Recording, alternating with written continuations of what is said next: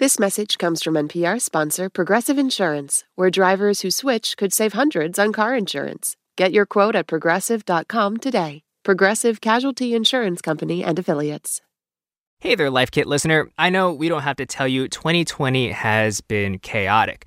The coronavirus pandemic has turned all our lives upside down. Suddenly, the straightforward parts of life, like going to the grocery store, felt scary and uncertain. Plans for school and work dramatically changed, not to mention the unbelievable amount of loss. And we know it's not over yet. But through every twist and turn of this exceptional time, Life Kit has been here to be an ambassador of sanity. From our coverage on coping with anxiety to finding virtual therapy, from confronting microaggressions at home to having tough conversations about race and identity in the workplace, from caring for our elders amidst the pandemic while remembering to care for ourselves. Because everyone needs a little help being human, now more than ever.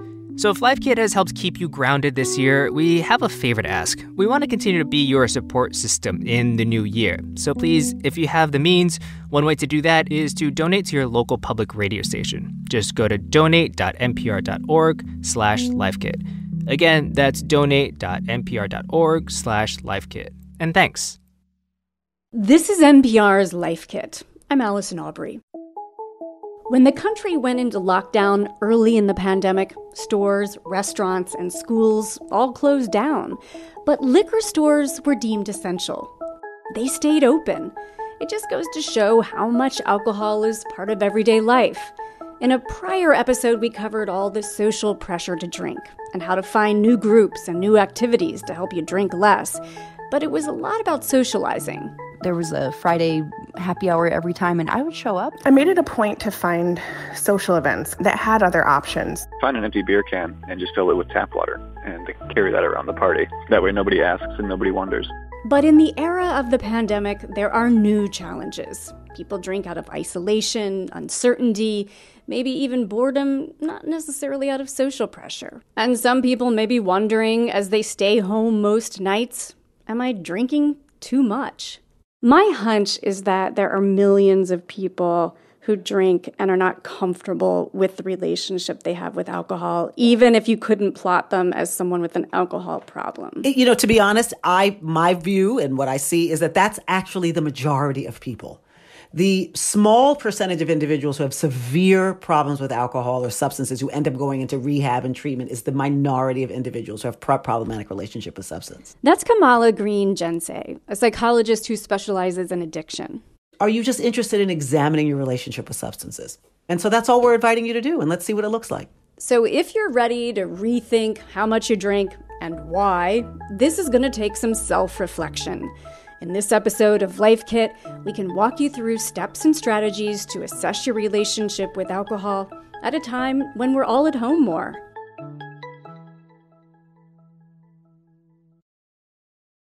This message is brought to you by NPR sponsor Progressive Insurance. You call the shots on what's in your podcast queue. Now you can call them on your auto insurance too with the Name Your Price tool from Progressive. Tell Progressive how much you want to pay for car insurance, and they'll show you coverage options within your budget. Get your quote today at Progressive.com. Progressive Casualty Insurance Company and Affiliates. Price and coverage match limited by state law. Support for NPR and the following message come from our sponsor, Whole Foods Market. Host a celebratory brunch for less with 365 by Whole Foods Market, featuring wallet-happy finds like cold smoked Atlantic salmon, mini quiches, organic everything bagels, and more. Plus, visit the floral department and jazz up your table with a beautiful bouquet of big, bright, sourced-for-good flowers. When the brunch has to be perfect and delicious, go to your local Whole Foods Market. The first step you can take is to think about why you drink. I spoke to Kamala about this. Are you using alcohol to cope with feelings, to cope with memories? And so it's important to really do an initial self-assessment in terms of what role alcohol is playing with your life, because that will allow you to make specific changes based on the information that you gather. During the pandemic, alcohol sales have ticked up. We spoke to R. Lorraine Collins. She's a psychologist at the University of Buffalo, and she says there's no reason to judge yourself about drinking, but you can ask yourself these questions. One of the things to think about is how much are you linking alcohol to kind of your day-to-day activities? Are you keeping alcohol as, a special event, special beverage for limited situations, or are you engaging in alcohol use across the board or in more situations than really make sense? And at a time when many of us are spending a lot of time alone, it will become easier for some to link alcohol to a range of activities. The next step is to start tracking exactly how much you drink and know the definition of moderate drinking, which is no more than 1 drink a day for women or up to 2 for men. One of the things that gets confusing for many people is that in their minds, a glass equals a drink. And so when you have mixed drinks, the classic example being the Long Island iced tea, that depending on the recipe can have 4 or more shots. And even if you're not drinking cocktails regularly, how about your nightly glass of wine? Is it really 1 drink? Or is that jumbo wine goblet the size of your face holding more than you think? At first, alcohol gives us a lift. That's why the first drink feels so good. It loosens our inhibitions, which makes us want to drink more. But what people don't realize is that alcohol actually depresses the central nervous system. The problem is that because people don't know about this depressant effect, they try to drink themselves out of it. So after 1 Long Island iced tea, if you're not feeling quite what you expected, you're like, oh, I'll have another one. And so then you're on to your 8th drink and really experiencing all sorts of acute effects of alcohol. Lorraine says the trick is to be more mindful when you do drink, so you're not suddenly having your 4th or 5th drink without even realizing it. One of the things that's really useful is not to guzzle alcohol. It's to sip it. Even a beer can be sipped like fine wine, and it slows down the consumption. And also make sure to add in non-alcoholic beverages between that beer or glass of wine. Water. Even if you want to make it more festive with a slice of lemon or lime or something like this, when you're drinking, have food available, have alternative non-alcoholic beverages available, and that definitely will help in the drinking situation.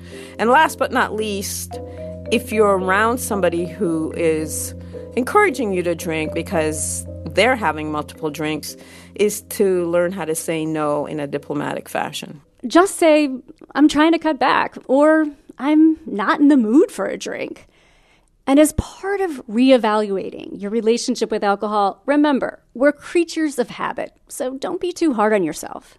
We are behaviorally conditioned animals, even if we don't want to admit that to ourselves. And so if you develop a conditioned relationship to doing a particular behavior every day at the same time, your body's going to start craving it when it gets to be that same time.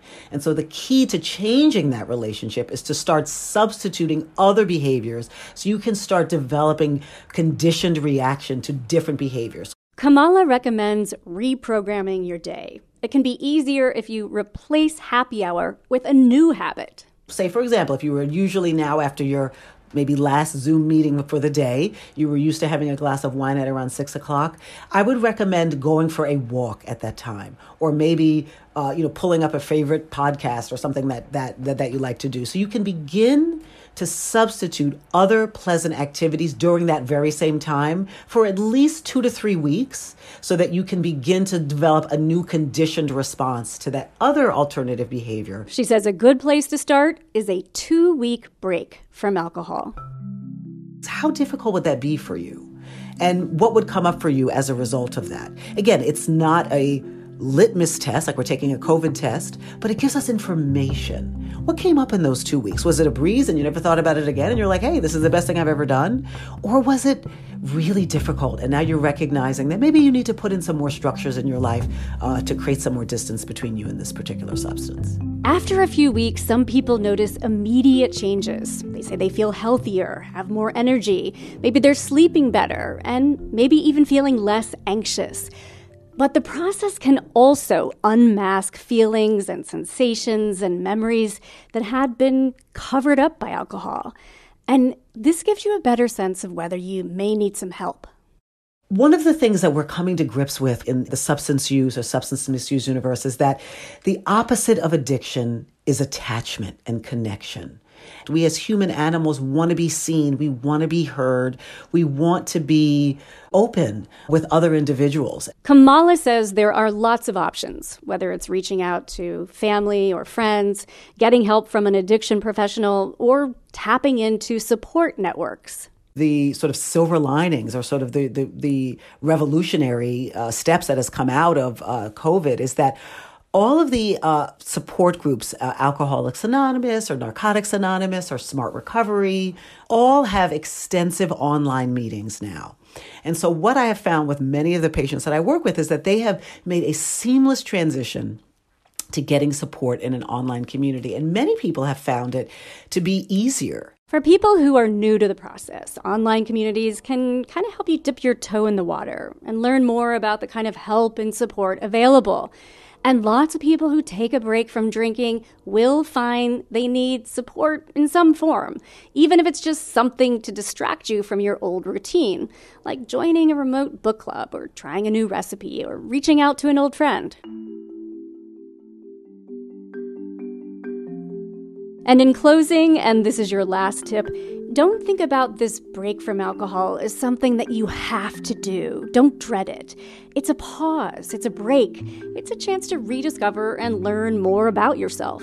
It's less about moving away from problematic relationship to alcohol, but to examining what are the positives that they can gain in their life without alcohol. Let's see what it's like if we don't drink. Maybe we hike farther. Maybe we have better conversations. And so it's this idea of sort of just making a change and seeing if the positive ramifications of that, or sort of the positive outcomes of that, make you more interested in pursuing that for longer periods of time. And again, you may choose to use substances again, but you may also make a choice because of the positive outcomes of not using substances are just so rewarding that you're interested in going in that direction. And if we are all stuck at home all winter, why not give it a try? What do you have to lose?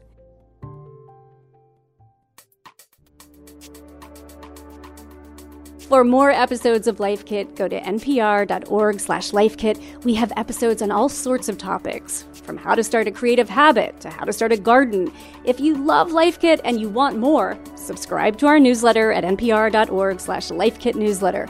And we want to hear your tips. Leave us a voicemail at 202-216-9823 or just email us at lifekit@npr.org. This episode was produced by Claire Marie Schneider. Megan Kane is the managing producer. Beck Harlan and Claire Lombardo are our digital editors. And Beth Donovan is our senior editor. I'm Allison Aubrey. Thanks for listening.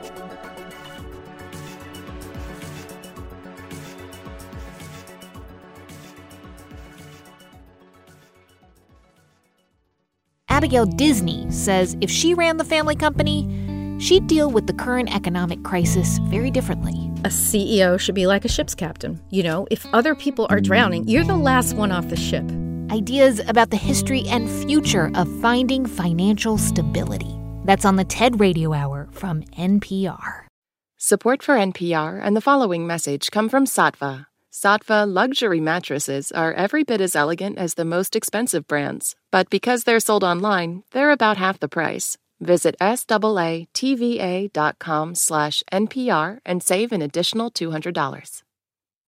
This advertisement comes from our paid sponsor, Fundrise. High interest rates mean that real estate assets are available at a discount compared to previous valuations. The Fundrise Flagship Fund plans to expand its billion-dollar real estate portfolio over the next few months. Add the Fundrise Flagship Fund to your portfolio at fundrise.com/NPR. Carefully consider the investment objectives, risks, charges, and expenses of the fund before investing. Read the prospectus at fundrise.com/flagship.